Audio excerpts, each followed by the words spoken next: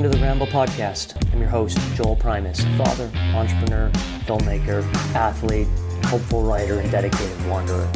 I'm curious to learn more about how people live their lives, their struggles and passions and pains. So every week, with athletes, entrepreneurs, healers, adventurers, and beyond, I'm going to have unbound and uncensored long-form conversations about people, places, pursuits, and performance. Enjoy.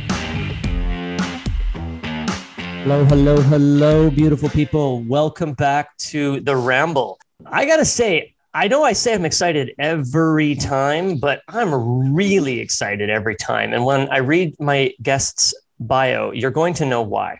Dov Baron has been named twice, not once, twice to the list of the world's top 30 global leadership gurus and Inc. magazine's top 100 leadership speakers. He is the leading authority on emotional source code and the anatomy of meeting.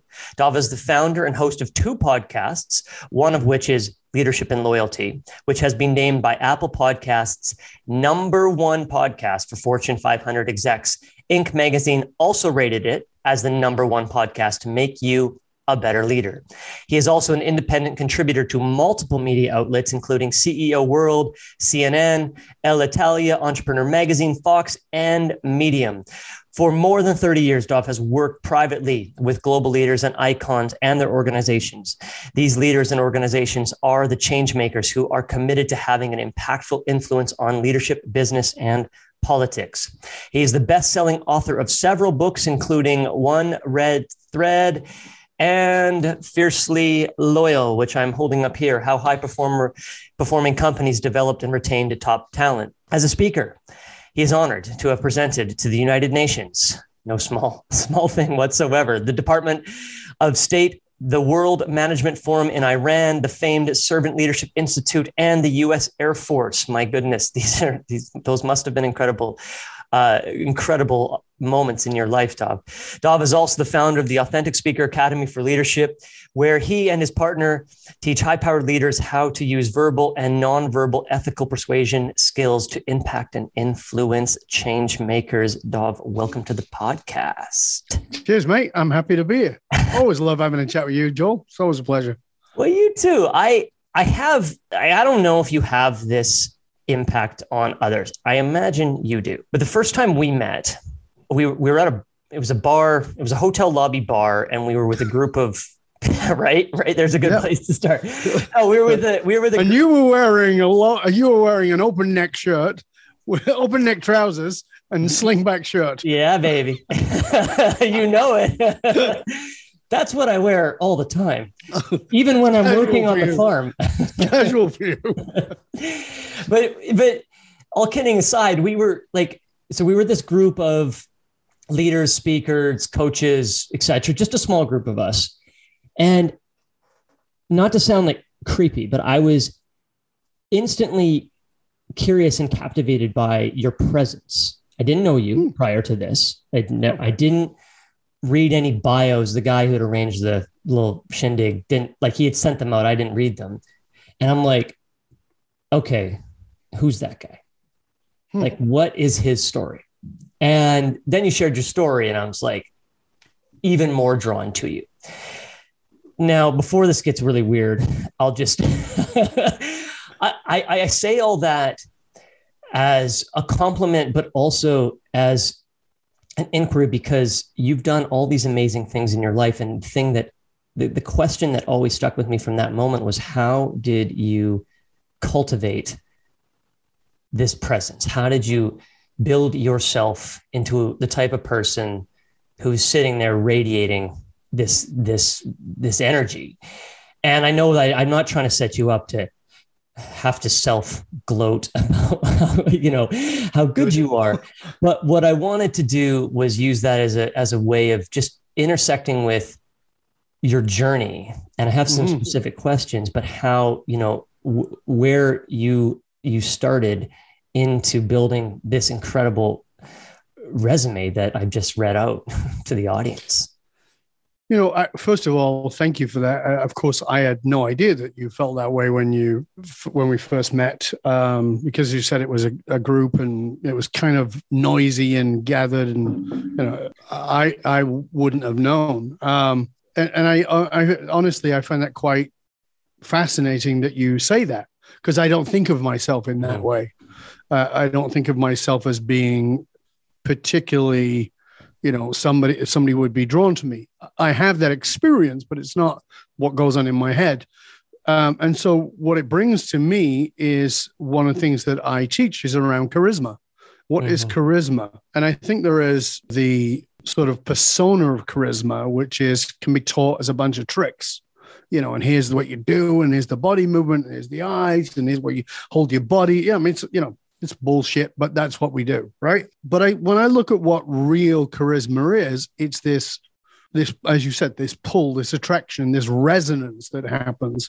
And I honestly believe that comes from vulnerability. I believe that comes from, and when I say vulnerability, I don't just mean in the moment, I mean in the history of yourself.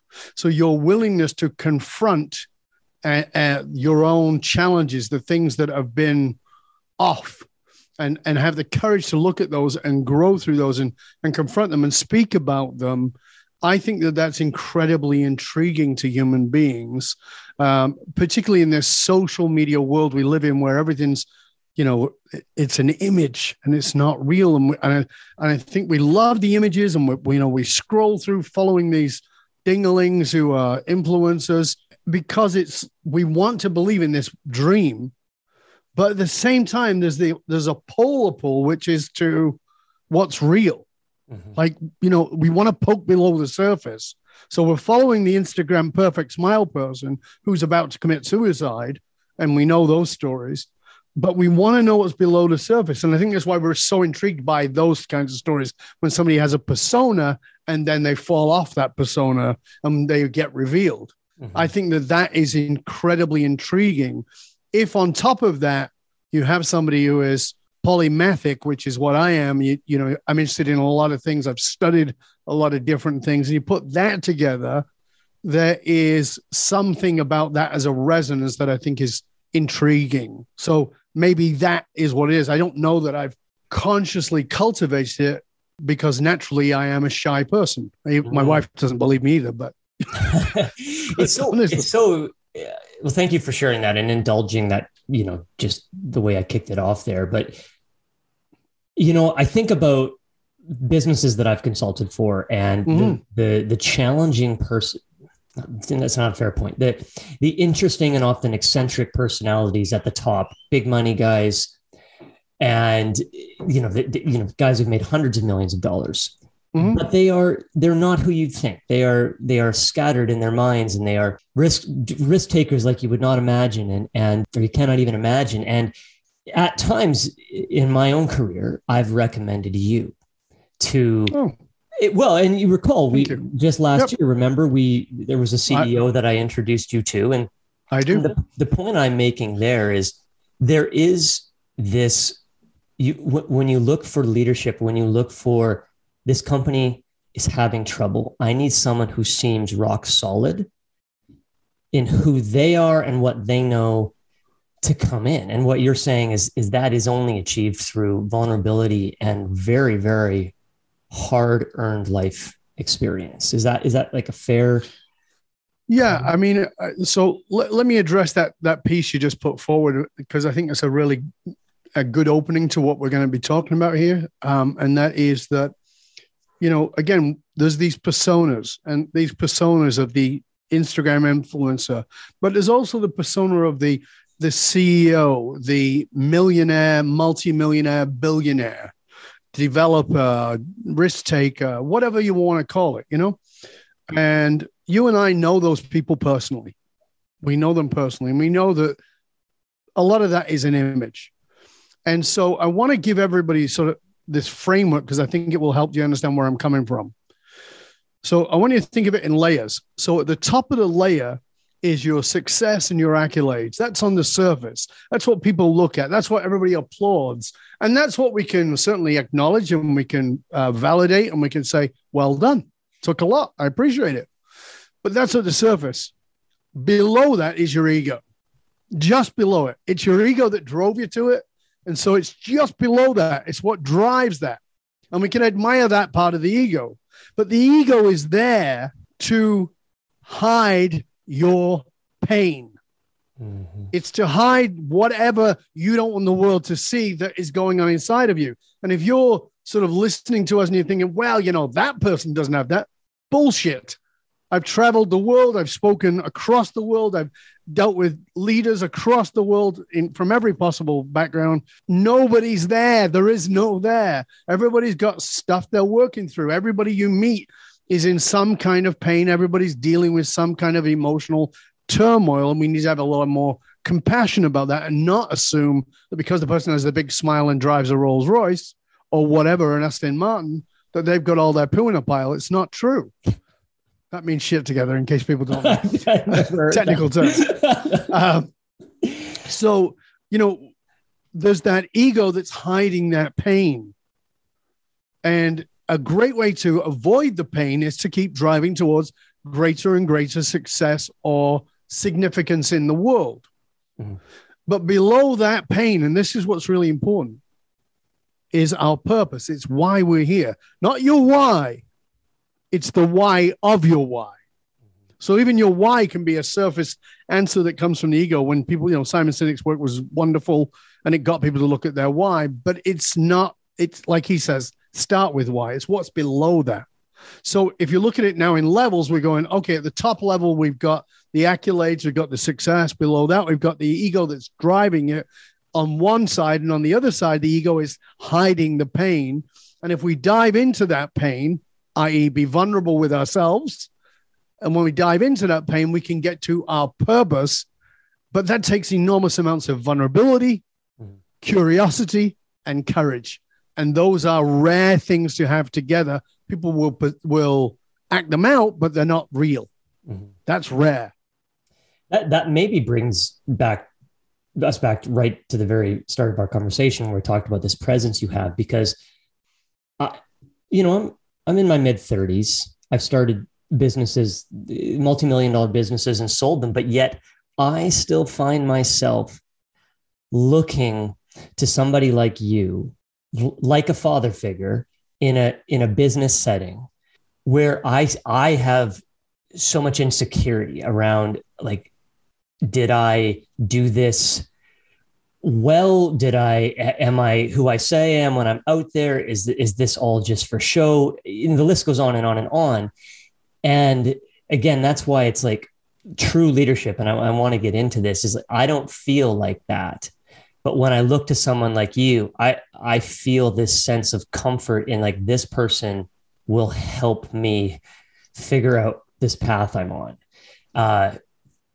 That's not really a question, but it's just me validating. And I think that in today's day and age, when you mentioned that, there's people posting and there's all these fake smiles, but there's so many of us looking for that person who can be a bit more of a rock to us and can help us dive deeper into our own strength and our own foundation and our own grounding. To bring up something you just said there that I think is really going to hit home for what people are maybe thinking as you say that.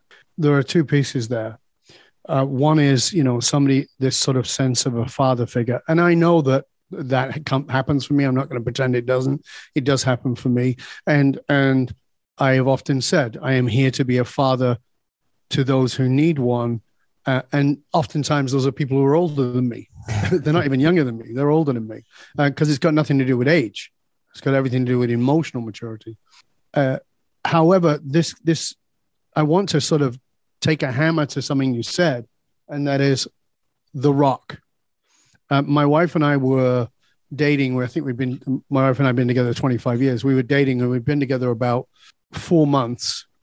And she was over at my place. She came over to my place, and I was not in my usual sort of mental space. And she said, "What's going on?" I just said, I feel really sad. And she said, "Oh, are you okay?" And I said, "No, I'm not." And she said, "Can I do anything?" I said, "Yeah, you can hold me." And she said, "Okay." She didn't know what to do. So I said, just sit the corner of the couch here, and I'm going to put my feet up, and I'm going to just lean into you and put my head on your chest, and I just want you to hold me. She was like, oh, okay, I could do that. And it was lovely. I mean, she was wonderful. It was lovely. And after about 15 minutes, I got up and I was like, I'm good.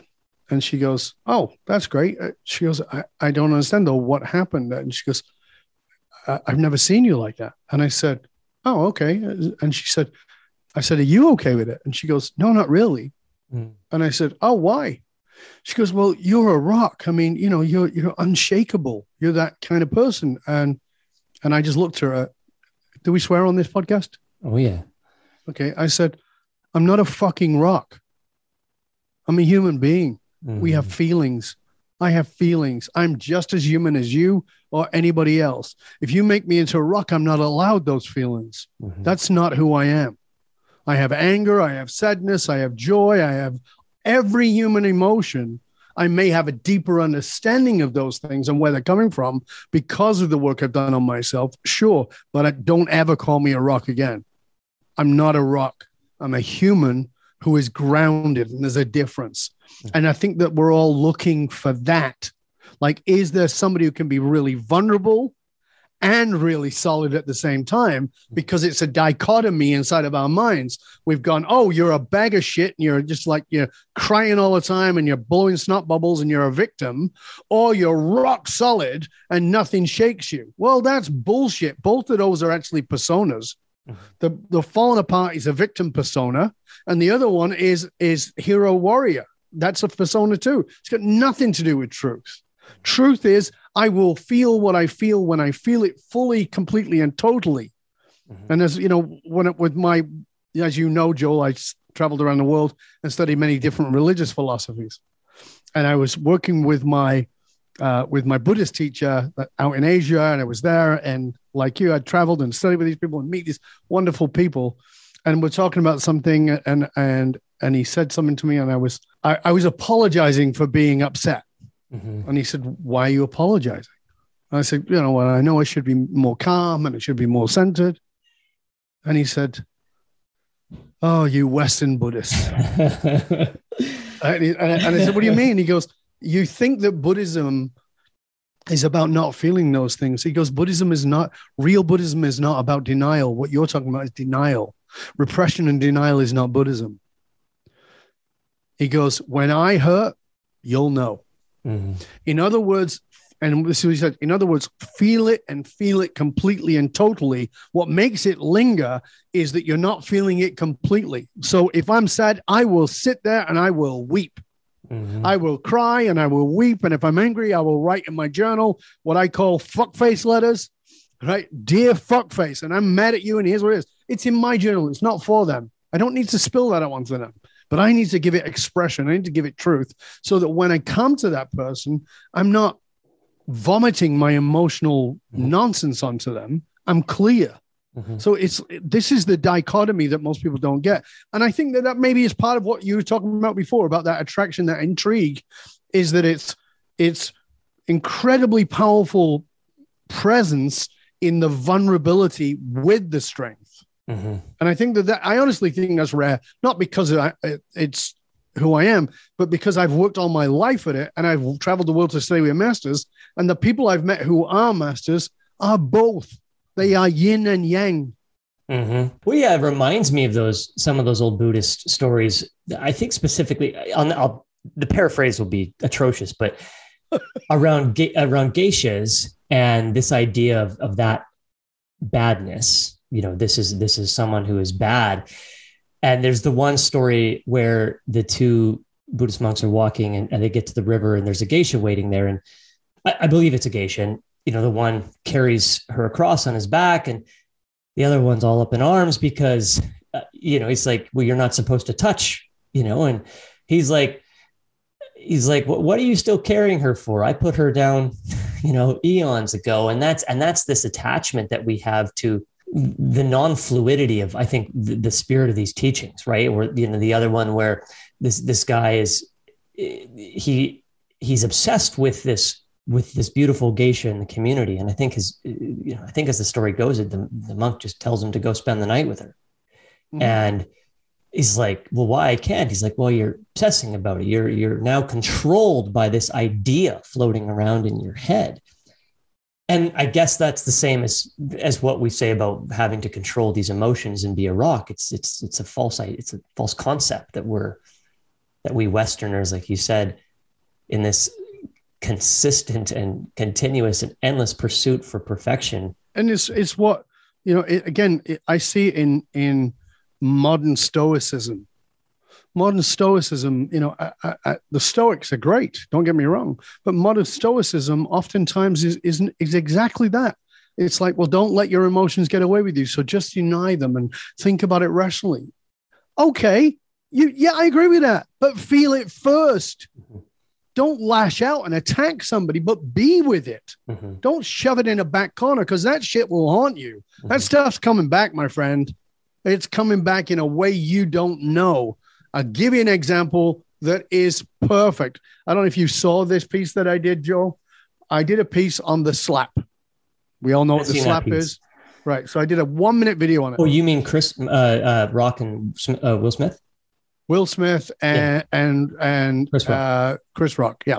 And I did 2 1-minute videos. The first one was about context, right? And I said, it's easy for us to judge what went on, but we don't have context. We don't know what the relationship is between Chris Rock, Will Smith, and Jada Pinkett Smith. We don't know what was going on 5 minutes before. We don't know, but we're all rushing to judgment. And that's, understandable, but consider context that you don't know, because there's always a context you don't know to everything. Doesn't matter what's going on. Anything you look at in your life, this with business. Oh, please, Joel, come on in and help us to be more successful, be more profitable. Okay, what's the problem? Well, the problem is we're not making enough sales. No, the problem is you suck. The problem is you're a shitty leader. That's the problem. And you have shitty sales because you're a shitty leader, but we don't want to look at that. We're not going to deal with that context. So that's the first part I did was the context. But the second part I did was this. I did exactly the same thing. And I said, in the first video, I talked about context, but now let's talk about the history of context. What is the history of context? So in the present tense, context is what's going on between Jada Pinkett Smith, Chris Rock, and Will Smith. But now, in the history of context, what are we carrying from the past into the present, a past context carried into the present that creates what we call a disproportionate response? You watch the video, we've all seen the video. Will Smith laughs when Chris Rock cracks a crappy joke. It's a crappy joke. Let's be honest. It's a 1997 movie that most people don't even can remember, right? It wasn't a funny joke. Chris Rock is a funny guy, and that was well below par for him. Will Smith laughs, and then his wife looks at him, and he gets up and he slaps Chris Rock, and he walks away with a smirk on his face. So I have to go, okay, based on what because I understand human behavior, and I do all those studies, all that about me, and I look at that and go, that is an example of disproportionate response based on a previous context. So I'm pissed off. Where can I let it out? It's not a conscious thought, but that valve has to be released. I believe it's not the truth. Now, please note, it's not the truth. It's just what my analysis of what was going on. Will Smith has been humiliated by the red table talks that Jada Pinkett Smith has had. He's joined in order to not be humiliated, but in the process of joining in has become humiliated. He's bottled that, and he's been very good at bottling shit. Any interview with him you see over the years, he's been very disciplined about not letting things get away from him. This was too much. He's having a good time. He laughs at Chris Rock's joke, and he sees his wife's looking at him again. He's going to be humiliated again at not standing up, not being the guy for his woman. So he gets up and he humiliates himself. I guarantee you that Will Smith, I'd love to interview him about it, was extremely embarrassed about what he did. He pretended he wasn't. He went out and he partied. But I will put money. I would put money that Will Smith went to bed that night in his own bed, not in hers, and he wept. Because that's not Will Smith. That was a disproportionate response based on humiliation and no outlet. So this is a way for us to understand these things is if you bottle it up, it's coming out.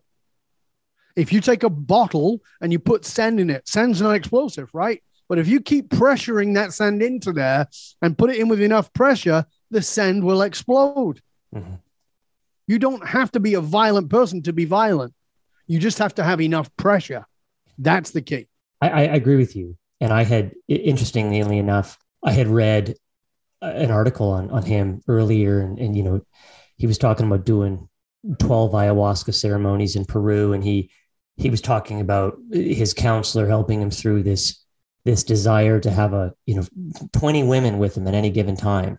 And you could just, even the way he was talking about how he didn't want to offend people, I think mostly his wife, in his book that, you know, came out, and you could just tell there was so much there for him that's just down there. And I guess, well, there's two questions that you've now sparked in my mind, which, you know, one, you pan out to the world from this incident. And I'm curious because everything's explosive now. Everything's the slap now. Yep. You know, and simultaneously we're in the greatest, I'll use the word pandemic, of censorship ever.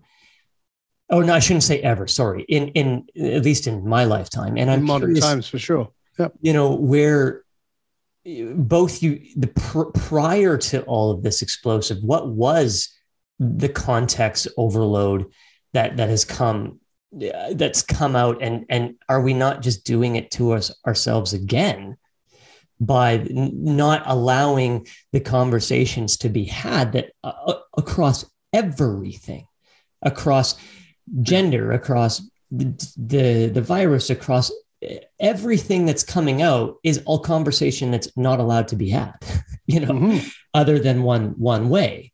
And I'm not saying that way is right or wrong. I'm not having an opinion on it. I'm saying, but the not allowedness is just going to lead to something on the other side of it again, based on, you know, what you've just outlined. And yeah, so those are the two questions for you, Dov, is like, where were we before that there was all this bottling suppression that all of a sudden came out and we all hated each other because we saw things differently? Well, I mean, I think that's a very good point, is that, you know, I will openly say, not a fan of Donald Trump. That's me, right?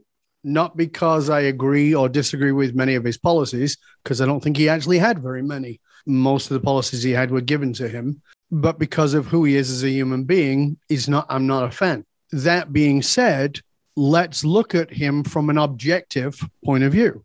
Who is the greatest creator of the women's movement, the greatest driver of the women's movement in modern times? Donald Trump. What? You say? How is that possible? The day he took office, 1 million women marched in the square. 1 million women united. That hasn't happened since the 60s, right? Women came together, right? So very often we need the dark side to show us the light. We need that within us. It's important for all of us. So, you know, I think there's a lot of denial in America about one side or the other. And now both sides are coming up. And so, you know, as you know, I'm consulted around politics and political things. As you know, I did the Putin Code, Putin Report. And, you know, one of the things I see is that we think about the extreme right and the extreme left as being polar opposites. They're not. They're a circle. One feeds the other. So, you know, if you can't say anything and everything is bad and you're a racist because you said this, or you're a misogynist because you said that, well, that just pushes the other side, which just says, fuck it all. We'll say anything we want. Right. And so now you've given my racist side permission, because I'm certainly not standing with you when Antifa, which is an organization that stands against, guess what? Fascism, anti-fascism, Antifa is a fascist movement. You only have to examine it and take a look at it and you see, oh, it's a fascist movement. Wow. How is Antifa a fascist movement? That's bizarre, right? So one feeds the other. And the challenge is that we live in a click world. We live in a clickbait world. So is America extreme left and extreme right? No, it's not. 80% of America is not extreme left or extreme right, but 10% on each side is. Well, which one gets more clicks? The person who helps the person across the street, and the person who's wearing a Biden t-shirt, who's chatting to somebody in a Make America Great shirt, who's getting along fine. Oh, well, that's not news. Let's have the ones who are getting crazy with each other. So this is part of the thing, is that we're feeding this engine of hostility rather than looking for the context of who we are as human beings. And this is why when people ask me my religion, I've often said that my religion is love, but it's kind of like, even I don't like that. It's so cheesy, but it is, but it's not, it's not wrong. But it's wrong because I'll tell you why it's wrong for me, because love is a concept that most people don't understand. They don't really get it. They don't really know what it is. They have a romantic idea of what it is, but that's not what love is. So in truth, if I was going to be really pushy on that and say, well, what is it? I'd say my religion is curiosity. Because in curiosity, I will always return to love. If I'm curious about you wearing your red hat and your red shirt, I'm looking for your humanity. I'm looking for the commonality between us. I'm looking for what connects us. You mentioned at the beginning that I spoke at the UN. Well, I spoke at the UN because we were invited there, myself and somebody I had worked with and helped. And that person was a neo-Nazi. A neo-Nazi who very generously credits me with de-radicalizing him. So we spoke separately and together on a panel at the UN. And the person interviewing us was a Muslim lady from CNN. And she goes, how could you, somebody born Jewish, me, help somebody like this, who was a neo-Nazi who wanted to wipe out your people? And I said, well, I didn't see a neo-Nazi. And she said, oh, because he left the movement then? I said, oh, yeah, he left the movement, but the movement hadn't left him. He'll tell you that. No, that's not what I mean, though. And she goes, well, what do you mean? I said, because you would have seen a neo-Nazi. I saw myself. And she says, you were a neo-Nazi as a Jew? And I said, of course not. No. She goes, I don't understand. I said, what I saw was a young man who was highly intelligent, highly articulate, and desperate for a place to belong. The neo-Nazi movement was just that place for him. If you'd have come along with something else, he would have taken that too. It has nothing to do with neo-Nazi. It was just he got validated for what was great about him, and he just was turned in a very negative way. And I just tapped into that. I don't live in the world. I live in the mirror. So everything's a reflection, and only through my curiosity can I get to that reflection. So that's why I say curiosity is my religion.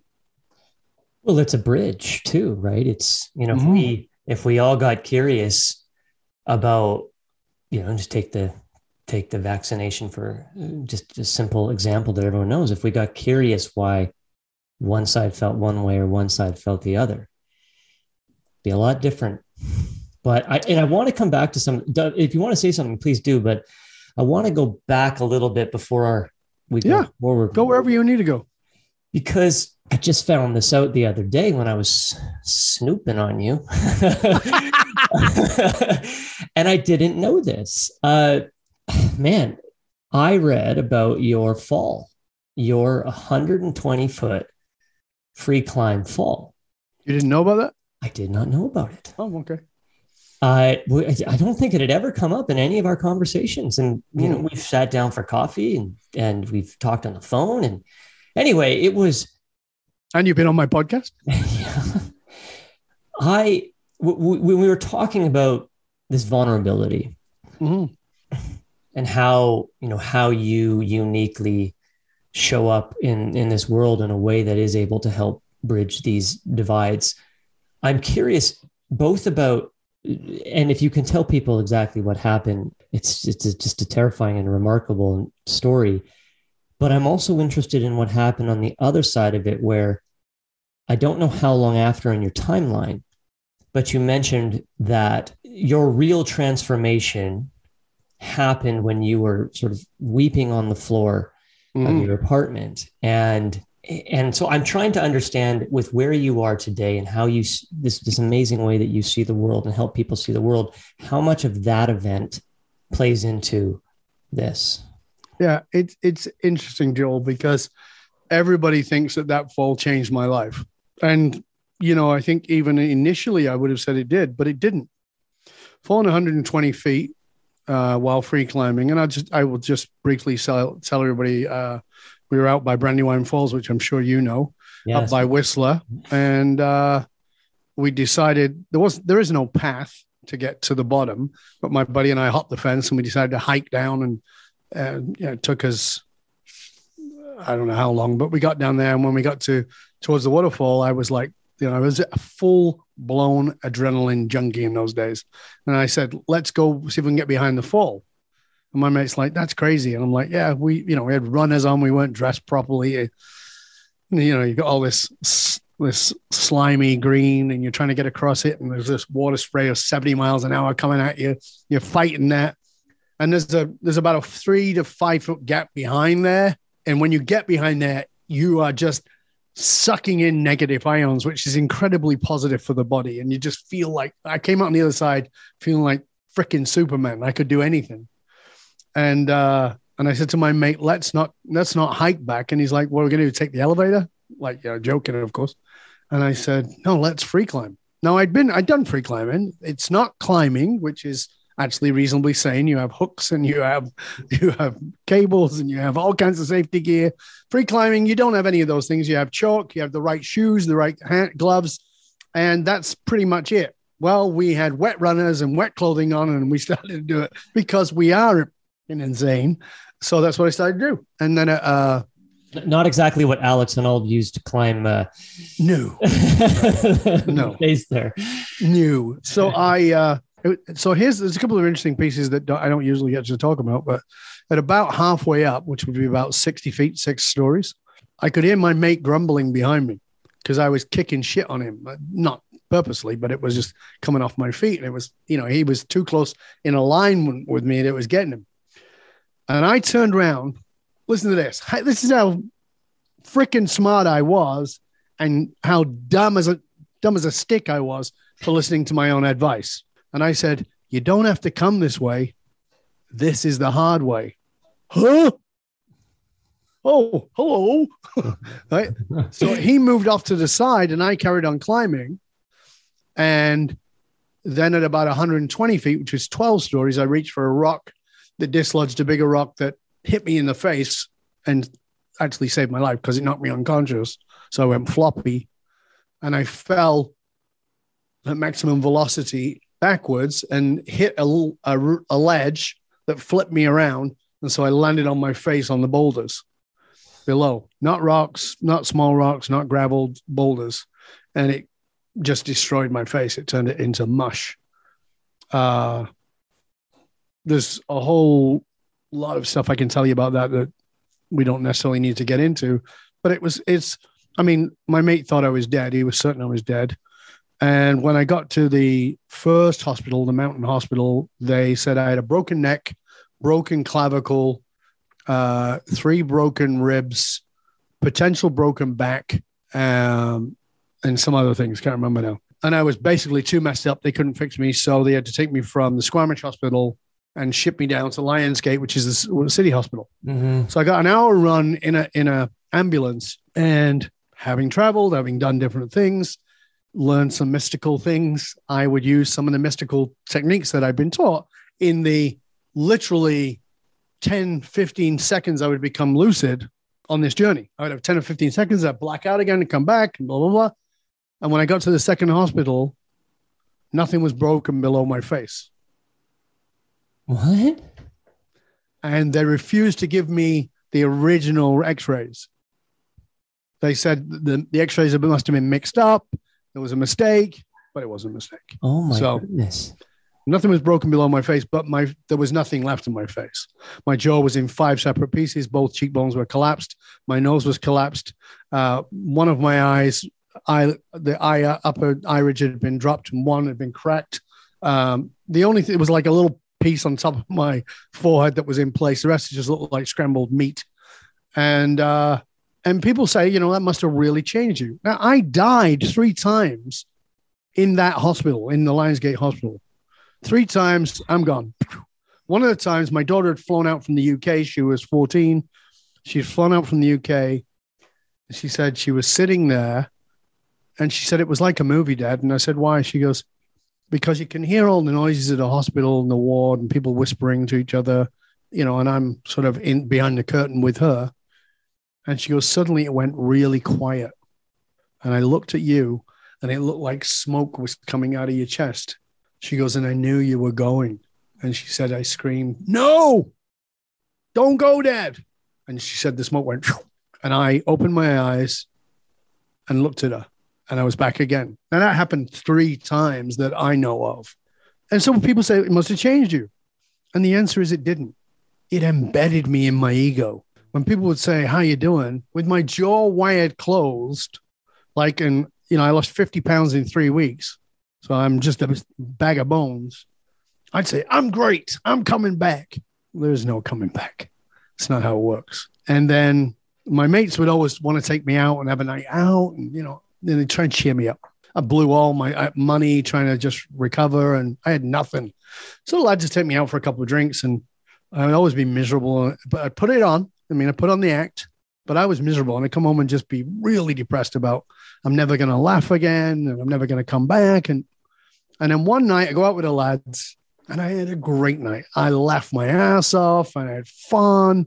And I was coming back and as my mate dropped me off at the back, and as I was coming up the stairs thinking, you know, maybe I am coming back. This is good. I had a good night. I had a good laugh. I'm feeling good. There's a possibility of joy here. And I opened the door and the light from outside went across the kitchen floor. And as it went across the kitchen floor, I saw garbage everywhere. There were meat packages and cans and kitty litter and coffee grinds, and it smelled horrible. I knew exactly who the culprit was. I knew exactly who I needed to go after. And I went from joy to rage in a flash. I mean, violent rage, like I've never known before. I'm not a violent person, but I was in violent rage. And I was storming through the house looking for the culprit. And I get into the living room, and there on the couch is the culprit, curled up and cozy and comfortable. And I lifted my hand to strike. I wanted to kill. And about halfway down, something clicked and like, that's not who I am. And instead, I put my arms down and I picked up my cat into my arms because it's the cat that had done it. And I'm holding the cat to my chest, and the cat is cold and dead. And I fell to my knees and I began to weep, not cry, but like, and I'm weeping over a cat that I didn't even like. This was a cat a girl had given me as a manipulation. It was like, so I was resentment against this cat, but I'm weeping about this cat. And it didn't take me long to realize I'm not crying for the cat. I'm crying for me. This is my life. I'm dead. The one that I was is gone. And I just was on that floor for a couple of hours, just weeping for my own, feeling my own grief for the first time. This was 9 months after I'd gotten out of the hospital. And as I laid there, I realized I had 3 options. I don't know if it was as clear as that at the time, but there were 3 options. And the first option was that I could continue with this facade of, I'm coming back, I'm great. And clearly that was bullshit and it wasn't going to work. The second option was the most seductive of all, which is that I'm a victim. It's not my fault. This happened to me. Woe is me. And that was very seductive because it felt like, you know, I had a good excuse to pack it all in. And the third option was to examine the regret that I felt, that I would never allow myself to feel, to look at myself in ways I'd never looked at myself, and to really ask myself, what is the purpose of my life? Not some superficial purpose. Because if you asked me 5 minutes before I fell, do I have a purpose? I would have said yes. Mm-hmm. And I would have meant it. I wasn't been lying.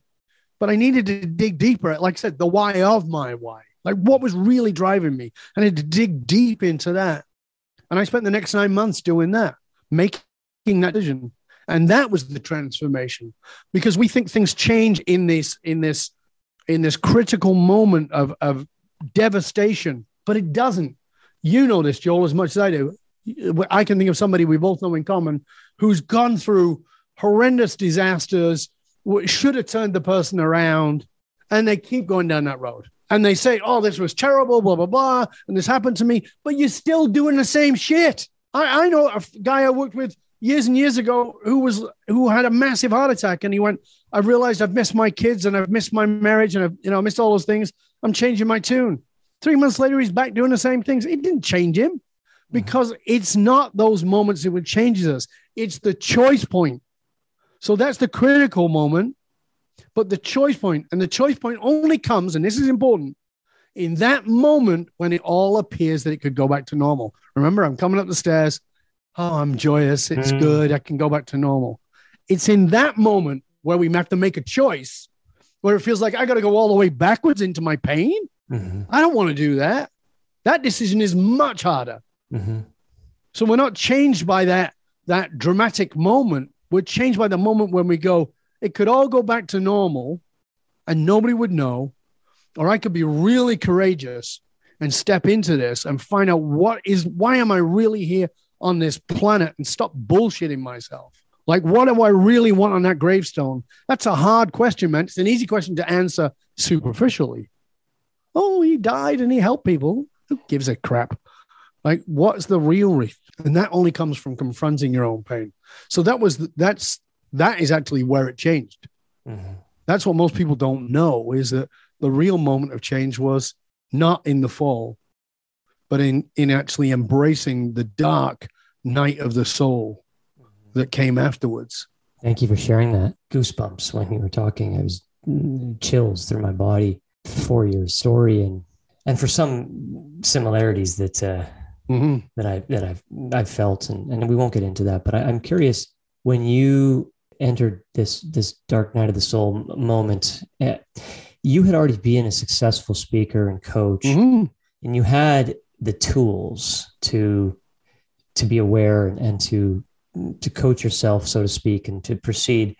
Did you look to somebody else to help you find what you were looking for, this purpose that you talk about, the non-superficial one, the real one to you? Yeah, so you're absolutely right. I was very successful. I'd spoken all over Australia, most of North America.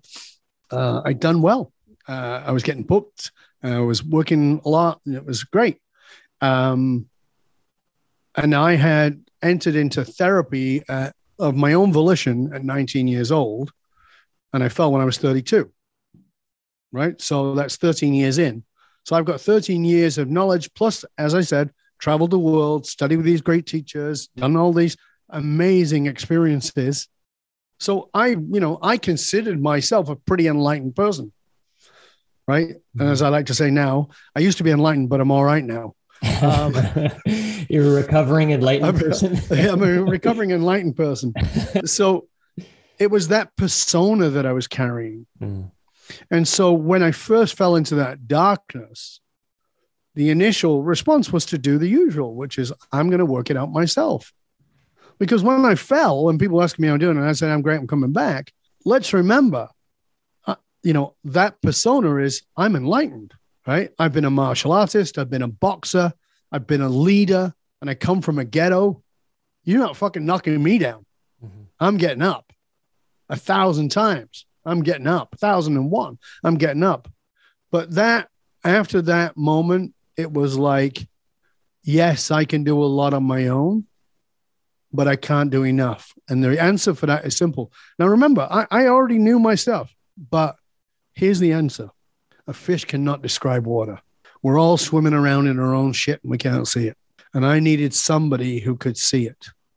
And so I said, okay, I'm going into therapy. And I went through 4 or 5 therapists within 6 months, filtering. And I'll tell you, the reason I was filtering is because I was like, I was better than them. So I would end up running the session. And like, this is bullshit. This is not working. I'm paying to run the session. That's not good. And I remember going to see this particular therapist who's no longer working, Pat. And I chose her because she was a feminist. So I was like, okay, so part of my shit is I've not had good relationships with women, and I've got to get better at that. And I'm sure that that's part of the problem. So I picked this therapist and I sat down with her and I said, Pat, let's just start here. You better be good. And she said, why is that? I said, because I'm really fucking good. And I said, and if you don't call me out, I will run the session and you'll go home thinking you had therapy And I'll go home thinking I won the game that I paid to be in. I don't want that. You better be good. And she went, oh, I'm really good. And she was. Reminds me of that scene in, did you watch Ted Lasso? Yeah. The therapist for the team. She was so good and she was so confident in her own exactly ability. But that's what it is. Like, I needed somebody who would not let me get away with anything. And the trouble is, when you're at that high level with the people who I served, like my clients, they're way up there. So they run the gig. The greatest problem of power is no one tells you the truth. I had that same conversation with the person we know in common. And I said, nobody's telling you the truth, mate. I said, and even the ones who are telling you the truth have watered it down. They're braver than everybody else. And he goes, well, why do you think that is? I go, because it's some way they rely on you for money. They won't tell you the truth, but I'll tell you because you haven't paid me a penny. Right. And people don't like that. I remember a client of mine from years ago when I was here. This is probably 10 years ago. And it was a lady in Australia who was a very powerful CEO. And she's telling me something. And I said, I'm listening. And then at the end, I said, you do know you're full of shit, right? And she looks at me and she goes, how dare you? And I said, how dare I what? She goes, you don't speak to me like that. And I go, why not? She goes, nobody speaks to me like that. I said, that's the fucking problem. That's why you hired me. I'm not interested in lying to you or blowing smoke up your ass. I don't come with a smoke machine. You hire me because you really want to get to the truth. The truth of what's going on in your business, the truth of what's going on in your head, the truth of what's going on in your heart, so you can get to your soul. If you don't want that, why did you pay me a large chunk of change? If you don't want that, that's fine. Find somebody else. But I'm not backing off from that. And then she starts to laugh and she goes, you're absolutely right. She was a wonderful, still is a wonderful client. Most of my clients stick around, but this is the thing, is that it's part of the balancing power, is that power removes truth way too often because purse strings are tied to it. And I didn't even have purse strings tied to it. I just had my ego tied to it. So people wouldn't tell me the truth because I was powerful. Right. And so I keep a circle of people around me who I know today will tell me the truth. They go, you know what? This is terrible. So I sent them an article, like, have a look at this. Tell me what you think. Well, this is terrible, Dov. Oh, okay. Right. Oh, all right. All right. I'll rework that one. Tell me what's terrible about it. But I wouldn't have put those people around me before I fell. Yeah. Well, I've been guilty of that. I think that, again, that plays into this very, very first point we brought up, where it's like, you talk about a father figure, we talk about someone there. It's like, I want someone who's going to tell me the truth. Yeah. And that's something you would expect of your father or your mother. Yeah. Right. But that kind of figure. And it seems that more and more people feel like they're being lied to, and more people are lying to themselves. We talk about echo chambers. We talk about entrenching into their tribalism to feel safe naturally, right? There's a natural move in an unsafe world. And, and all of a sudden we're saying, well, wait a second, who is really telling us the truth? Like, everybody's got, you talk about conspiracy, fine, but everybody's got a fucking agenda attached to what you said, some purse strings, right? Right. And people do not know what to do with this unveilings. It's a big word, but there's whether or not whatever has been unveiled is true or not, the felt experience that is shifting in a lot of people to, I want the truth. I don't know if I can handle the truth. Okay, I'm going to go into this camp because that feels safer and that feels like a truth that I can get behind. But it's almost like it's creating more chaos before it gets better, in a way. And it's maybe what happens, but. Yeah, I think it is what happens. I mean, I think the shittiest advice any of us ever got was surround yourself with like-minded people. That's the problem today. Everybody on the left is surrounding themselves with people on the left. Everybody on the right is surrounding themselves with people on the right. Like, how many lefties watch Fox? I do. Yeah. I would consider myself a left person, left-leaning, but I watch Fox. I also watch RT, Russian television. I also watch Al Jazeera, the BBC, as well as some left shows. Why? Because I don't want one-sided opinions. I want understanding. I want to be able to call out the bullshit on either side. And I have independent journalists that I follow because I don't want one-sided things of anything. And I think it takes courage and curiosity to do that. It's always easier to say, well, you're one of us, right?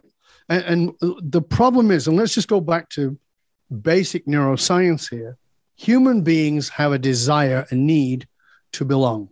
The challenge is, that's basic in all of us. The challenge is that we trade belonging for fitting in. There's a vast difference. Belonging is, this is my place. Fitting in is, think about putting a new shirt in your closet and the closet's packed. You got to fit it in. You scrunch it through, you push things out of the way, and you get it in there, but it's going to get all kind of contorted. It's not going to come out fresh. But if there's a place where it belongs, it's not touched by anything else. This is exactly right. So you want to be in the world where you can spread your wings and have your opinions. So like I'm a big fan of Joe Rogan. I'm a big fan of Joe Rogan and I'm a big fan of Bill Maher because they both criticize their own. Yeah, I'm a big fan too. And we don't have to, dive into their podcast, but, they just did one together and, it's pretty revealing, this is the thing, right? I mean, I did a piece, must have been 10 years ago, where I talked about who changes the world. And I said, we like to think that the people who change the world are white-haired old men. They don't change the world. They keep the world the same. And we forget who really has the power. And you think, well, I have the power because I can vote. Well, you don't have the power because you can vote. That's bullshit. There is no real democracy in Canada or America or any first world country. It's cronyism because there is money in politics. And until you remove the money from politics, one vote is not the same as another. Sorry, you don't agree with me. You don't like that. That's okay. Just have a look for yourself. Really just have a real look and you'll see. We talk about Russian oligarchs. An oligarch is a person who has enough money and power to influence the political cycle. We have plenty of oligarchs in Canada, which is the nicest country on the planet. Right? We have oligarchs in the US, in Australia. They're in all the, quote, first world countries.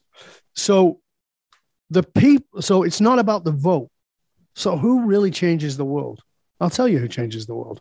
Women, because they become mothers. And they whisper into the ears of their children.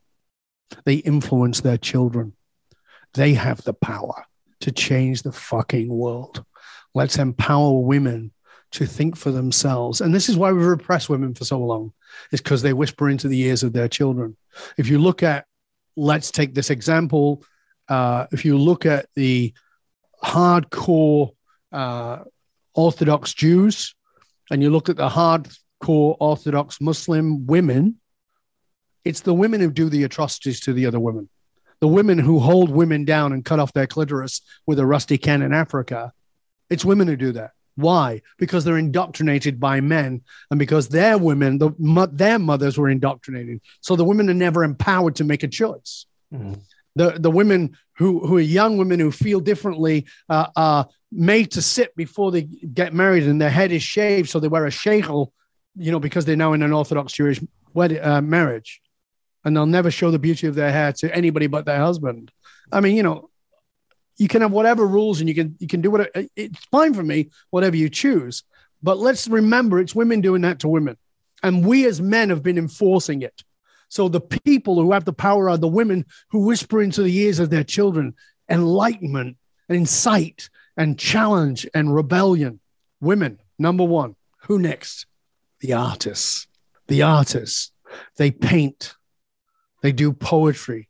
They speak of the things that we don't speak of in ways that we can never speak of.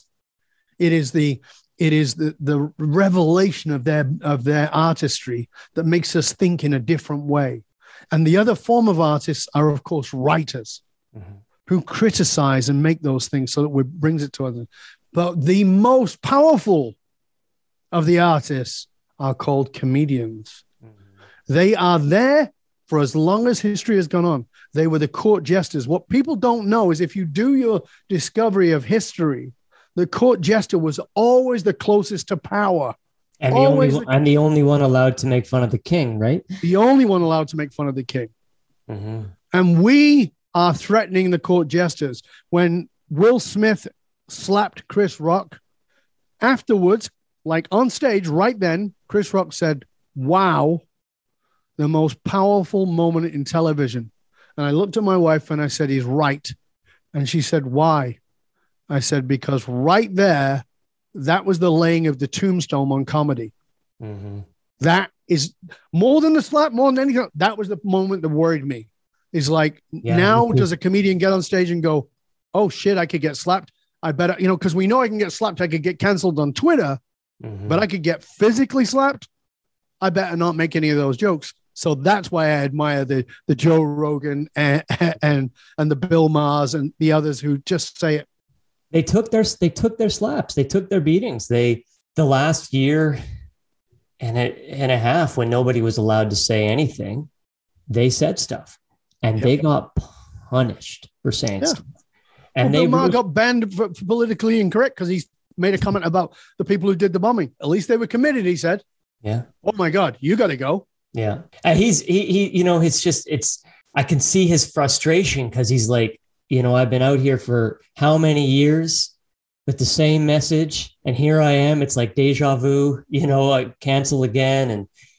And it was interesting what you said about the mothers, because I agree. Mm-hmm. And there's also, alongside this idea of canceling comedy, the great, you talked about mirrors. Comedy is the greatest mirror we have to ourselves, to find that vulnerability and humility. And what do we teach ourselves? From what can we learn from learning to take ourselves a little less seriously is a great deal. But this movement towards letting the community drive the education of the child versus the mother, letting more and more handoff from the home to everything else being where our children get educated. And, I'm curious if that's what you were pointing to when you said that, or not. And I misinterpreted it, because, I have kids, it's close to home. We're getting, of course, these things of, I felt like that there's been a shift in the education system, where the shift is less, the importance is less so on education as it was learn how to think, learn math, learn a subject, and learn how to learn, to ideologies that are front and center and not unimportant. I'm not saying those things are unimportant. It's the environment in which the children of tomorrow learn that. And, there's just a very big pull to bring that into both politics, or into government structures and community structures, and out of the home. And it's something I don't know how to deal with, to be honest. You even at your age, and I don't mean that in any way detrimentally, but we are of a different generation. But you can probably remember people looking at somebody and going, "Yeah, he was homeschooled." It was like, yeah, don't worry, it's a bit weird. Yeah. He was homeschooled, like it was an insult, right? Yeah, it was. Yeah. It was a huge insult. And one of the, I think many great things have come out of the pandemic, many shitty things too. Please don't think I'm talking about it only one-sidedly. But one of the great things was that it forced parents to take a more active role in educating their children, right? And one of the good things that came out of that was to recognize that people have this job every single day, and you want to throw your kid out of the window because you've been doing it for 2 hours, and they do it with 26 kids all day. These people deserve a fucking medal, for patience alone. Most of them are just damn good people, right? Who are grossly underpaid. But that having the kids at home and being part of that education made parents realize, I need to have a greater grasp of this. So I think that was a good thing. And the other thing is that it's made people look at something I spoke about in 1987 and 88 and 89. And that was this. I said, back then, let's take a look at the education system. And they said, okay, well, what's wrong with it? And I said, well, first of all, what is it? Well, it's where we go to school and we learn things. No, it's not. It's not. It's an indoctrination system. And they go, it's not an education system. It's an indoctrination system. You're shoving things into people's heads. That's indoctrination. Education comes from the Latin educat, which means to draw out, not to push in, but to draw out. And so we're shoving things into people's head rather than teaching them how to think for themselves. And that is very, very important for us to do. The education system really was brought on board by the American industrialists who took it from Prussia. And Prussia is what we call today Germany. They lost the First World War. When they lost the First World War, being the Germans, being very analytical, they looked at it and went, what the hell went wrong? And they said, oh, it was easy. When we said charge, everybody just went wherever they wanted to go. People don't follow the rules. Okay. And that's why they became a very rules-driven society. So they started what's called, still to this day, you can go look it up, the Prussian school system. The Prussian school system was about training people to do what you tell them to do. It was the industrialists of America, including the Rothschilds and all those guys, and Ford and all those, went over there and went, wow, this is good shit. Mm-hmm. Let's bring this to America. And they did. That was the beginning of the American schooling system being what it was. And that was the beginning of the American schooling system being a law. You have to go. That was why, because we're going to prepare you for the factories where you will do as you're told and you'll follow that system. Well, it is no longer industrial America. It's very different. People are entrepreneurial. They're doing all kinds of things. We're living in a different age and we don't want to follow those rules. So that's also now become, certainly people of your age are saying, well, you know, that's daft. Why would I go get a job for 40 years? It doesn't make any sense. It's like, work for those clowns, I'll work for myself. No. So now we're going, hold on a second, we're starting to tweak. Hold on a minute. I'm preparing my kids for a shitty system. Mm-hmm. I'm saying go to college and get a degree so that you can owe 200 grand so that you can work in something that's got nothing to do with what you studied. And what I say to people is when they ask me, they say, are you in favor of college? I go, I think it can be great. Mm-hmm. A, if you really know what you want to do, fantastic. B, college does tend to teach you more how to think than school did, which is great. The other thing about it is this, you're going to learn social skills. And the problem with it is, though, that the age you're at, you have individuated from your family. That's a natural thing for you to do. And in your individuation, you're looking to belong somewhere else, and you'll end up fitting in with a group. Mm-hmm. So you go and protest some bullshit that you don't really care about so you can hang out with your friends, because that girl that you fancy who has a vagina and you're heterosexual, she has a vagina and she supports this thing. So you support it now, because if you support it with her, you get access. Okay, well, I guess I'm in favor of that. I'm not judging anybody for it. We're all hormonal. We've all been there.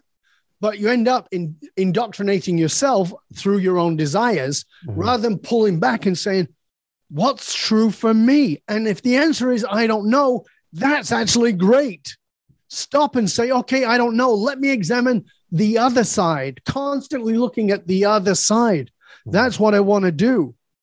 In my show, in one of my shows, it's called The Curiosity Code. That's what we're talking about. We're looking at what's both sides. I want to know the other side of this. Tell me a side I don't agree with. I want to get that. Not because it's going to change my mind. It might, but because I want to understand it. I want to have that curiosity to get the capacity. So now we are at a place where the system and the systems and the environment that we've been living in, the cultural environment we've been living in, has brought to the fore, you need to be responsible for your child's education. Why? Because it's your child. And if you can't afford a private education, which, let's face it, most people can't, then you need to take it upon yourself to say, okay. And I would then say to you, and let's add to that, please don't indoctrinate your child with your shit. Like, expose them to other stuff. You're a Christian? Great. Take them to the mosque. Take them to the Jewish temple. Take them to the Gurdwara for the Sikh people. Take them to the Buddhist temple. Don't indoctrinate them with whatever you've got. Mhm. You know, if you're really interested in science, that's fantastic. Take them to the art gallery. If you're a creative, artistic place, take them to the technology places. Teach them how to work with their hands. Give them the experience. Mhm. And I think that that's part of why you're seeing a movement, which you've done. Instead of being a city boy, right? You've moved out of the city. You're living in the floodlands. Makes it sound so lovely. But you are. I mean, you're living on a farm, and Yeah. you're getting your hands dirty. Your kids are going to have that experience. You're still a man of the world. You've traveled, you've studied, you've experienced things. You've had businesses. You've been part of the big city thing. You've got a more well-rounded experience. Thank God that's, your kids are getting that from you Yeah. and your bride. No, it's true. These were not easy things. And I do, I've tried to take my girls with me on business trips to Taiwan and Vietnam, where they've come in to visit the partners that I work with over there. But interestingly enough, is we actually ended up pulling our eldest daughter out of school prior to the pandemic. And it wasn't at that moment in time strictly tied to, our views around education and indoctrination. It was emotional. We had looked at, okay, so she's in school and she's having all these experiences and she comes home and all we get is the emotional download in a very short window of time. Wow. Between, being home and going to bed and doing it all over again. In other words, we don't get that moment that's clear to teach and listen and to grow together as a parent and a child do, because they take you're their safe person. So they take everything out on you that was unsafe in that environment, or they're not allowed to speak. They're not allowed to speak up to the teacher. They're not allowed to fight in the playground, et cetera, et cetera. So all of those little moments bottle up. And then when they come home, you're their safe person. So you get the download. That doesn't mean they're a bad kid. It just means they need to be held on the couch, kind of like what you talked about. Yep. And that was actually the first step for us, was like, okay, she's 6 or 7. She's not going to miss any big educational advancements at this moment in time. What's more important is that she goes in, she is able to emotionally understand herself and or express herself. And then we bring those things back in. And then all of this happened, and we were able to move out here, and that's become they've become of two worlds. Hands dirty farmers, and they know dad is a business guy. Right. And I'm curious, I'm just always so grateful for your time, and I want to be cognizant of it, but there's a gazillion more things I want to talk about. And because your book is about fierce loyalty. Yep. This is a terrible segue, but just lubricate it a little bit, shove a little bit of but we're doing it, yeah. And it's my calling card. You really talk about, obviously, loyalty, and that is derived from good leadership, right? Mm-hmm. And we're in a time where my generation is no longer the generation anybody talks about. They talk about the next one, and how there's two things I want to try and bring home with you before we say goodbye. Is understanding, from what you've done. We've talked about children now coming into the present with these young adults and the next generation. What has changed in terms of leadership and loyalty, and in achieving loyalty in these new generations, as well as the understanding of what it is to be loyal in an environment where we are faced with, well, I totally don't fucking agree with you. I think you're insane for your viewpoint. How do we cultivate loyalty in diametrically opposed viewpoints that we deem as life or death? And I don't just mean, again, viruses. I mean that everything has been brought to the boiling point of it is the be all end all, right? Yep. I know that those are a bit different. Maybe you can pick where you want to start. Well, I think where we have to start is I think that many of the things that I wrote about in Fiercely Loyal are still rock solid. Actually, some of the things have become more. I was just saying this to one of my friends. I'm actually going to go back and look at some of the articles I wrote when the book first came out, because the book was written in response to 2008 recession. And I talked about how the millennials are the asteroid that was coming to destroy the dinosaurs that are the command and control leaders, right? Well, now millennials are, they're your age, right? You're a millennial. The oldest of the millennials is 42 years old. So they're not kids. And now we're looking at Gen Y. Gen Z rather, which is the next generation, who are now 21 years old and about to enter the workforce. So when we look at that, a lot of the things are still rock solid and are there and as important as they were about what it takes to create loyalty. The thing that's really interesting to me is that now that book was written in response to the Great Recession and how we've entered into what I called the hustle culture, where everybody was actually operating out of lack, and they're going, "Oh my God, the recession could happen again, and I've got to hustle and I got to work like a dog, and an abandoned family and abandon all this." And people did, and people said, "Well, I know I'm doing this. I know it looks like I'm a workaholic," and we just used, instead of a workaholic, we used terms like "I'm a hustler." I hustle, right? It was bullshit, but okay. The Gary Vaynerchuk. Yeah, it was, I was, as you've heard me say, Gary Vaynerchuk was the high priest of hustle, right? In the religion of hustle. But there's more to Gary than that. And I'm not saying that that's who he is, but I'm saying that that's what was taken from that teaching, was you just got to hustle. And then came the great pandemic, and we got this pandemic that happened. And out of that pandemic, everybody got shoved off the treadmill. Whether you wanted to or not, you got off that treadmill. Even my friends whose businesses doubled, and I have many friends whose businesses doubled during COVID, got off the treadmill. In some way, shape, they were like, "Oh, okay." And they realized, I don't have to work 70, 80, 100 hours a week. I don't have to do that. That's, there's more. I've got time I want to make time for my family. And so they begin to reassess, reevaluate. And then we have the Great Resignation. The Great Resignation, which we're in right now. 4 million people in January resigned. Another 4 million are looking to resign before the end of this year, right? And it's not America, it's around the world. Mm-hmm. So we're seeing it in Australia, we're seeing it in Canada, we're seeing it in the UK, we're seeing it in European countries, and we're even seeing it in countries like Vietnam, which is not a democratic society. People are going, "I'm sick of working in the city in this shitty job. I may not have any money, but I'm going back to the village." I had it with the factories that I work with. Right. These are highbrow factories, and probably mostly Japanese owned. They had exodus. Yep, exodus.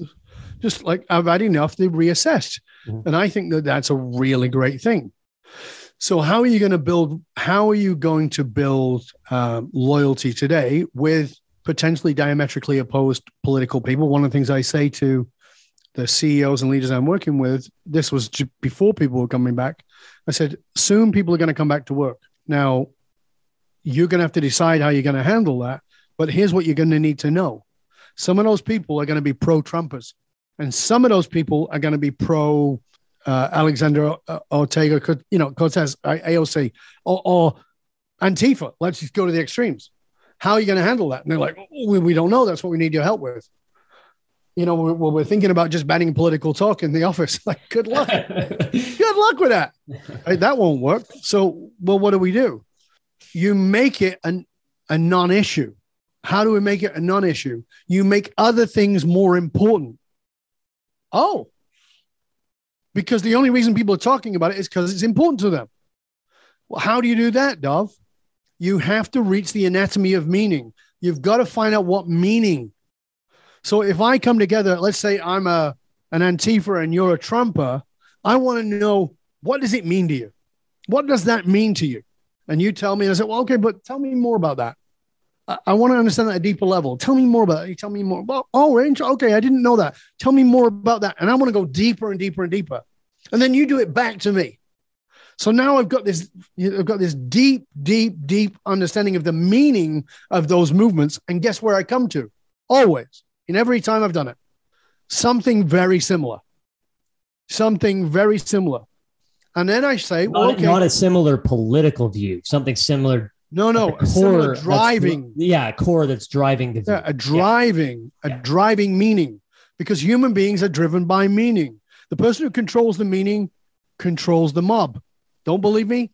January 6, 21. There you go. Controlled the meaning. That's what happened. So it's the meaning that determines things. But when you pull back all the layers and find out what the meaning is for that person, and you find the commonality in that meaning, not the politics, the commonality of meaning, and then you go, well, who are we as an organization? Is that aligned with our meaning? And you discover it is. Now people are talking about something far bigger than the politics. So then they're looking and going, listen, you might be a Trumper and I might be Antifa, but you know what really matters is what we all care about in this organization is lifting people up, right? And I'm just using some, I know it's very vague and I apologize, but lifting people up, we have this commonality. So let's lift each other up. Like if I really boiled it down and I got to, I'm lifting people up and you got down to you're lifting people up, and I could argue that your way of lifting them up is actually repressing, and you could argue the same, but that's the core. And this company we're working with, that's what they're about. And we're building a community around it in our company. I want to be part of that. Mm-hmm. In Fiercely Loyal, I talked about one of the things you're going to have to do to create loyalty is you're going to have to build a community for your company. I said that back in 2015. Mm-hmm. Now what I say is, no, don't build a business, build a community, and then put a business in it. Mm-hmm. The community is first. And we're more aware of that than ever because of our isolation that took place during COVID. We all inherently need community anyway, but COVID made it glaring for us. Can I pry with a follow-on, Dov? Absolutely. Do you believe that it does come down to the business leaders and I guess maybe the community leaders, because the political leaders who I think historically we would have hoped to have shown leadership, you have, in my view, done exactly the opposite, is used politicized things to drive their own gain and thus divided a nation, many nations, not just our nation. And you made a post that I thought resonated. This is like you showed the global protest tracker, and you were trying to say, or you were asking the question, what do we do? Where's the leadership in all this? Mm-hmm. And I see no hope in Canada for that leadership coming from the top, from any party in Canada. No. In the States, I don't see it because, I don't have a finger on the pulse of Europe and elsewhere enough to know if there's good leadership at the top. But, is it the responsibility flipped? It's like, no, we have to bridge the divides and find our commonality here as the business owners, as the mums and the dads, and ignore to an extent the divisive talk at the top. It's a good question. I mean, first of all, I want to address it by saying you're absolutely right in that we certainly can't leave it to the people at the top. We talked before about how truth and power don't go together. And because of purse strings, well, if you've got money in politics, there you go. I do keep my finger on the pulse of world politics because it's part of my work. England feels exactly the same. Mm. Boris Johnson, is a clown. Macron is up very hard against the hard right. Right. They're looking, and they probably will take it from him because he's not been strong enough around immigration for the French people and the French culture. Hungary is already hard right wing. So we're seeing it in lots of European countries as well. It's happening around the world. You've got Bolsonaro, who is the tropical Trump. He's in Brazil. That's what his nickname is, right? You've got it in the Philippines. It's very extreme there too. So that rise is happening. It's even happening in Australia, right? So we're seeing it in a very strong way. And people might get upset about what I'm about to say, but I see that we're on the brink of a massive cultural revolution And there's two sides to that. So the question is it a cultural revolution that we determine, we being people who are not in power but are powerful, whom think, right? Or do we allow it to go to the hands of power? So when I was speaking in 1986, 87, 89, and even 92, I talked about New World Order, that George,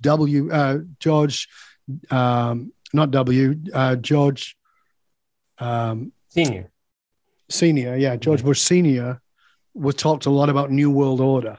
Biden is talking about New World Order. MSNBC talked about New World Order. Yeah, and it comes out of Davos, and so the other side of that cultural revolution, where we thinkers and people who give a shit take control, the other side of that is that the powerful take control, and their version is a one world government, but it is cronyism on crank. I mean, it is just, it's the most powerful money in the world. It's the Bill Gates of the world who telling us what to do with vaccines, who has no background in medicine, and is in legal lawsuits with India around sterilizing women without their permission.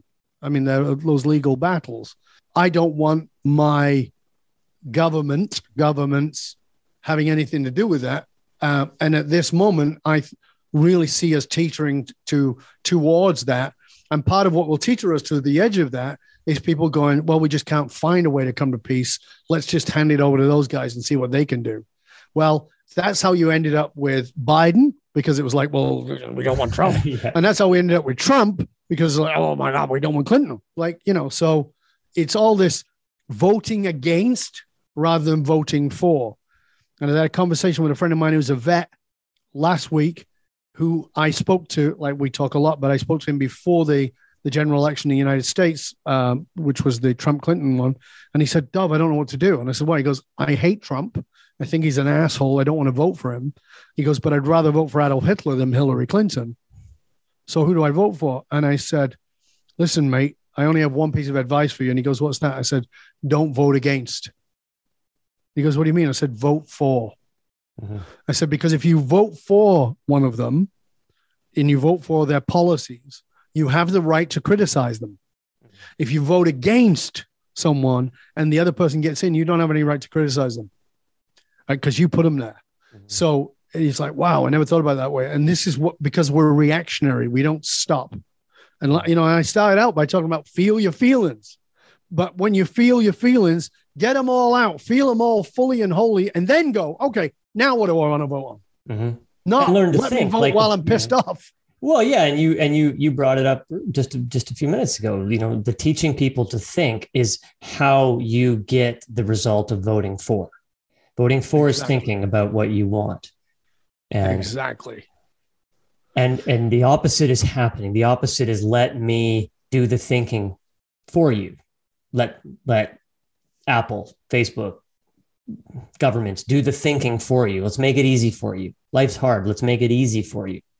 And when we rent out our critical faculties, we get where we are today. Yeah. And I thought it was fascinating. Again, I'm trying to be cognizant of your time, but you put out this fantastic piece on the Putin code, the emotional source code. And I thought, one, that was fascinating and a critical piece of reading for everyone. So everybody who's listening, go to Dov's website, because it's sign up right there and you get it. And I couldn't help but trying to understand Trudeau's, our prime minister. Exactly. And then, of course, maybe Biden's, but I'm not sure there even needs to be one there at this moment. If it's not him making any of the calls, it does not appear to be. But and then you look at Trudeau and you're like, okay, well, at least I can put some context into what has been a very big shift in somebody that I have voted for. Yeah, in terms of how he speaks to his population and trying to not be, as best as I can, reactionary to him. And so the point being, the exercise of having read your Putin one and then looking at him was a really interesting one to do for myself and trying. I don't obviously understand it as well as you do. You invented it? Is it your formula? Yeah, the way I formalized it, yeah, that's entirely mine, and it comes from many different. I brought together many different fields of psychology with neuroscience to understand it. So, as you saw in the book, in the report, I show this is the emotional source code. The emotional source code gives the anatomy of meaning to the person we're looking at. The anatomy of meaning gives us the beliefs, identity, and behavior that we can expect from that person based on those things. Mm-hmm. And so if the person is driven by this that came out of their anatomy of meaning, it will form all these things. And so one of the things I talked about in that piece was that because of Putin's childhood, and this is, it's always where the source code starts, because of his childhood, he has a messianic complex. And that calling him a war criminal is actually empowering him to keep doing his things, because his thinking is, you don't understand me. I am Russia. Not I speak for Russia. I am Russia. Mm. And that's just one example. So when you look at Trudeau's, for instance, like I've done some sketches around his, I've done part of the analysis. I haven't gone all the way through because I decided not to. Because there's other ones that I think are more important for me right now. But one of the things around his is, if you have a mother who is mentally ill and you have a father who is the most charismatic politician in Canada that Canada's ever known, what does that do to your psyche? Mm-hmm. Your mom's running around as a groupie with the Rolling Stones because she's mentally ill, and she's shagging everybody there is at that time. And then there's rumors that your dad might not be your dad, and you live in your dad's shadow. How would that impact you? That's part of where we get to the source code. There's a lot more to it than that, but that gives people a way to go, oh, and that's all I want them to do is go, oh, exactly. I didn't think about that. Well, and to that point, I was thinking about how when you said Putin thinks he is Russia, and I was this comment that Trudeau made not so long ago at the Queen's birthday when he said he'd known her for 45 years. And I thought, Trudeau associates his world with the royalty and the world elites since he was a baby. He was born into that. And why is it so hard for him to connect with Canada's truckers versus British royalty? Is lifelong. And I didn't put two and two together until I read, maybe that's just my density and my own daftness, but no, it's people wouldn't think about it. That's the whole thing with the emotional source code. Everybody who reads the emotional source code or reads my work around it and I do this is the work I do with my private clients. Mm-hmm. They all go, oh my God, of course. It gets you to an of course, but you can't see it because it's not. That's why I architected the entire thing, is because it was like, because one of my friends said to me years ago, how can I understand the things that you're able to put things together that don't make sense to me? Mm-hmm. And that's how I started working on how do I design this so that people can understand it's this and that layers that and that layers that and that layers that and that layers that. So it came out of the question that has driven my entire life, which is, why do people do what they do, even when what they do doesn't make sense? Mm-hmm. That's the question. Because we've all done it. We've all done daft shit and gone, why the fuck did I do that? Like, that doesn't make any sense. But it's your source code. And so when you look at that as a nation or a movement, you realize, oh my God. So, Black Lives Matter, totally in favor of the original movement, very much against the movement it is now. Which is because it's not a Black Lives Matter. Now it's a Marxist movement. No. It's a Marxist movement. But that's happened. And there are many Black people who are now speaking up against it. But there are many Black people who can't walk away from it because of their source code connecting to it for what it was, not what it is. They weren't even, like, I talked to my Black friends in the States because my main brand, Cosan, tries to have a human rights component. And I said, what do we do to support? And he's like, you don't touch it. This is not what the movement says it is. These are dear friends all over the United States. And I made sure I called them, and I was just like, oh, did not expect that answer from you. No, right. Exactly. But the last question, I promise, once you have it, what do you do with it? Once we know Putin's source code or Trudeau's or whoever's, how do we, as a nation, because as an individual, I can see in a one-on-one coaching environment, how we implement that for positive transformation. I don't know how you do it as a nation when you're not fighting, that's not the right word. When you're up against the purse strings, you're up against state-owned media, you're up against just so many different factors. And that's where you throw up the hands, or many throw up the hands and say, well, okay, but I can't do anything. So let's go along. So, I mean, let's look at, first of all, well, why would I do the Putin one? People ask me that. And the answer is, well, first of all, I want people to understand that you're being fed a story by the media that is going to be whatever it is. I mean, there are many people on Fox who are supporting Putin, right?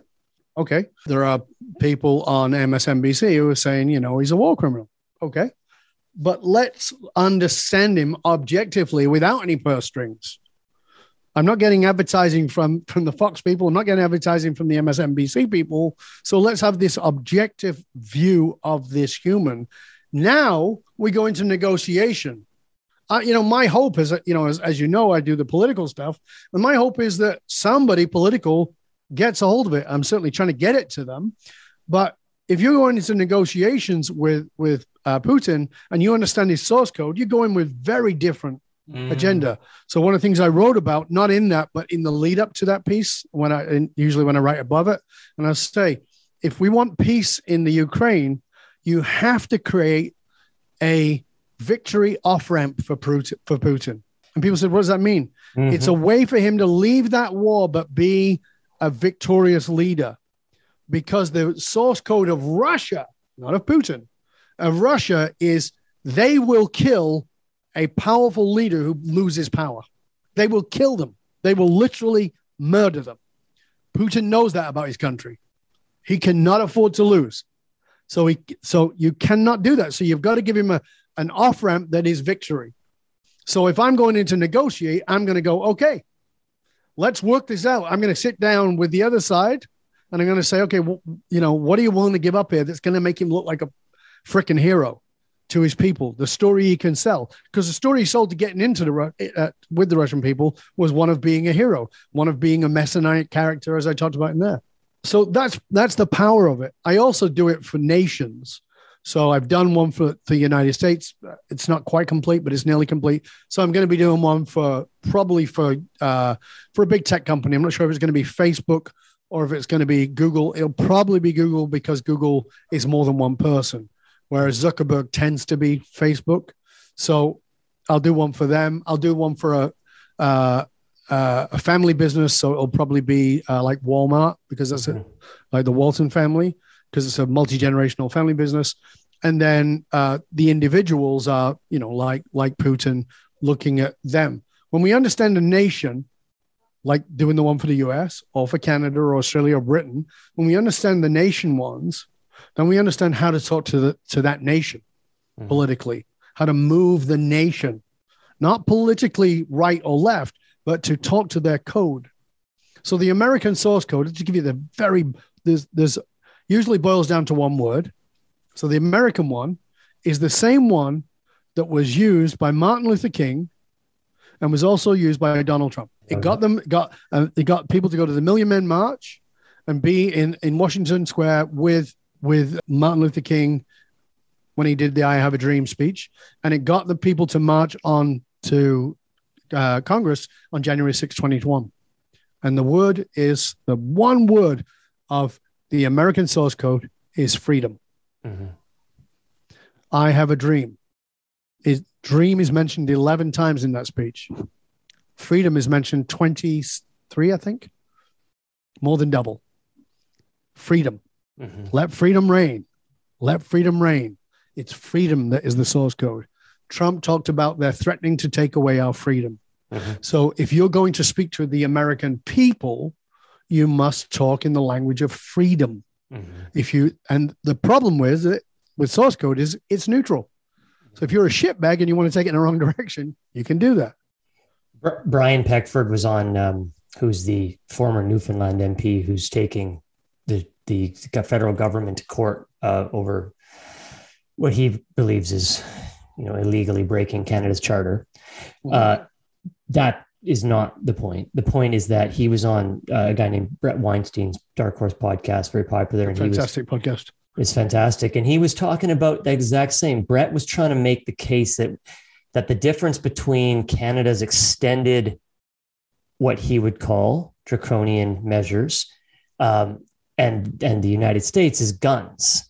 Mm-hmm. We don't have them, they have them. And Brian Petford made not a long argument, but a fair point to just say, but Canada's history and Canada as a nation is not a gun nation. So that's not a factor, to your point, in our source code that we would. In our source code. Right. And now I'm thinking about that. I didn't think about that when I watched. Well, if you think about it this way, one of the things that most people don't know is that per capita, Canadians tend to have more guns than Americans. I remember reading that research. We have a lot of guns, but we have very few shootings. They happen, of course, but very few. And part of the reason is because we have better laws and rules around getting them, right? You can't waltz into Walmart and get one. And we haven't had a civil war.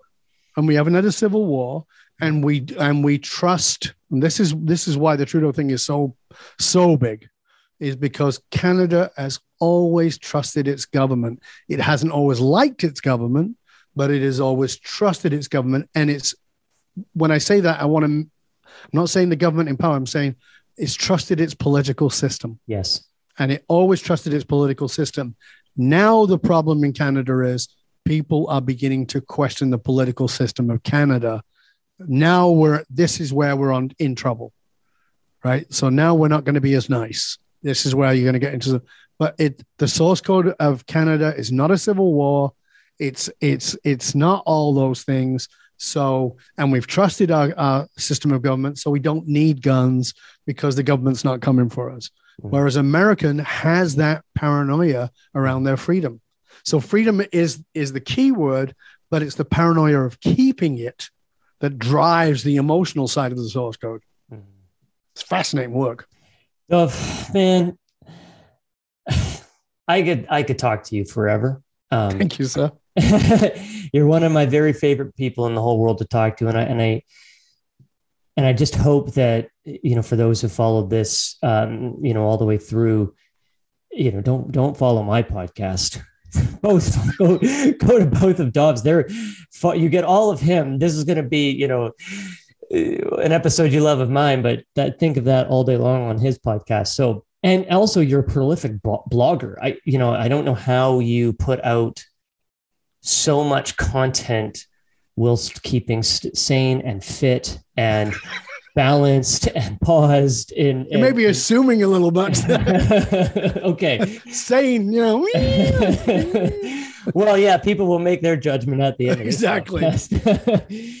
But I mean that sincerely. And I hope that you're doing interesting, important work. You're sharing it on social media. You're sharing it on Medium. It's on your website. You're asking questions. Like you said, you're following curiosity, and like we mentioned, Mar and Rogan, you have been unafraid to ask questions and to condemn whatever doesn't make sense, or your own side if there's inconsistencies, etc. I don't want to say you're picking a side, but I just mean you've been fearless and courageous, and I respect that about you. Is there any? Thank you very much. Well, of course. Is there anywhere you want people to find you? Is there any specific blog or place that you really want them to go? Obviously, you've got 2 books. Mm-hmm. And tell them where they can get all Dov all day long. Well, thank you for that. Of course, if you Google my name, Dov Baron, you'll get more than you could possibly cope with. As far as Medium and the articles that I write, you'll find those on medium.com/curious leader. I'm on YouTube. There's probably 1,000 videos on there. Instagram at Dov Baron Leadership. Facebook, Twitter, and also LinkedIn, of course. And if you're interested in working with me privately, get your big boy pants or your big girl pants on, because I'm not going to be pissing about. I'm going to take you where you need to go. And it's beyond anything you've previously imagined. And we're not focused on your success, but invariably, your success will go through the roof. It always does with my clients, but we're going to focus on your why of your why, the deepest meaning of your life. You can find out my podcasts. They're on Apple or wherever you get them from. You can find Curiosity Bites. You can find Leadership and Loyalty, which is the one that Joel talked about at the beginning. And by the way, go look at the one with Joel on it. It's a really good show. He did a great job. Thank you for being a great guest on that. So that's on there. I mean, really, it's not difficult to find me. Reach out to me on LinkedIn. I'm happy to have a conversation. I'm happy to be of service. I'm here on the planet to be of service. So if you want to reach out to me in person, and I encourage you to do that, Dov at dovbaron.com. Write to me. I know it's crazy. I'm giving you my private email, but do it. Write to me and tell me, here's what I want to know. Did you get anything out of this? Or was I just, this is the ramble. Did you think I was just rambling? Or did we go on a journey that took you to destinations that were important for you? I want to know. And what's more is I want you to let Joel know, because I have 2 podcasts, and I'll tell you something. It's a one-way freaking street. We do all the work. We put all the people on here. We put people on who get paid thousands and thousands of dollars an hour, giving it free to you.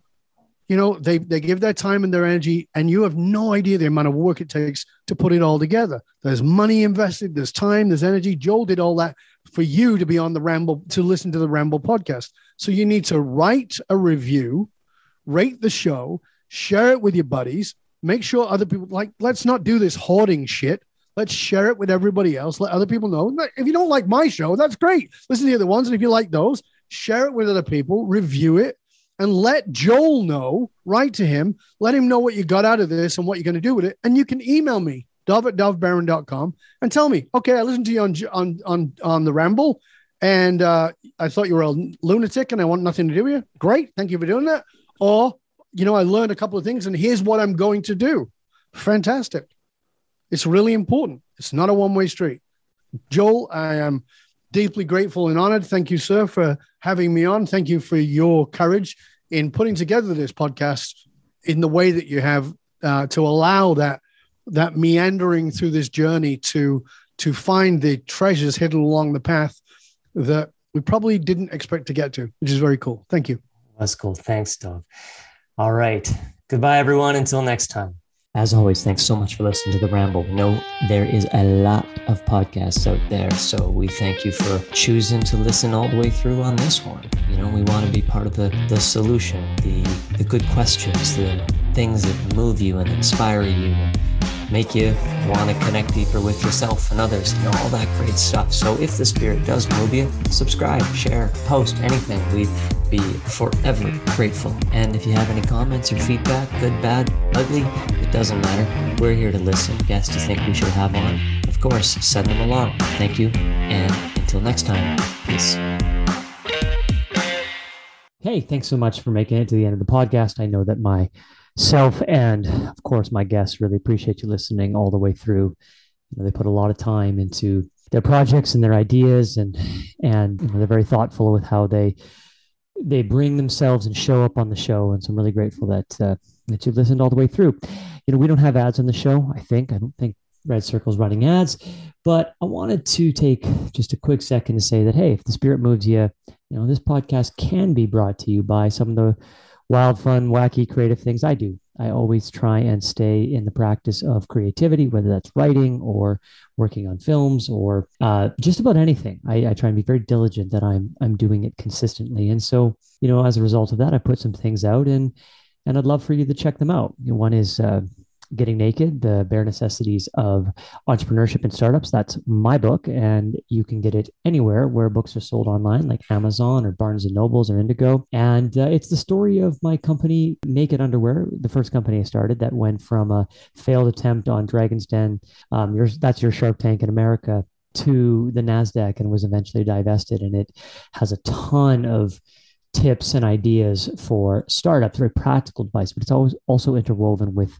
my own story, which I think entrepreneurs and creatives and artists can really would really relate to. Has almost 155-ish star, 4.5 star reviews. And I think people, if you're going through, a startup, need some motivation, need some ideas, just want to feel like, hey, there's a kindred spirit out there, it's a great book to check out. Also, you can check out my blog at joelprimus.com/blog, where I write a couple of blogs a month about a variety of topics, a lot of stuff on fitness, things like how to know when to quit, a lot of personal development, psychedelics, all kinds of things. Everything's written from a personal lens.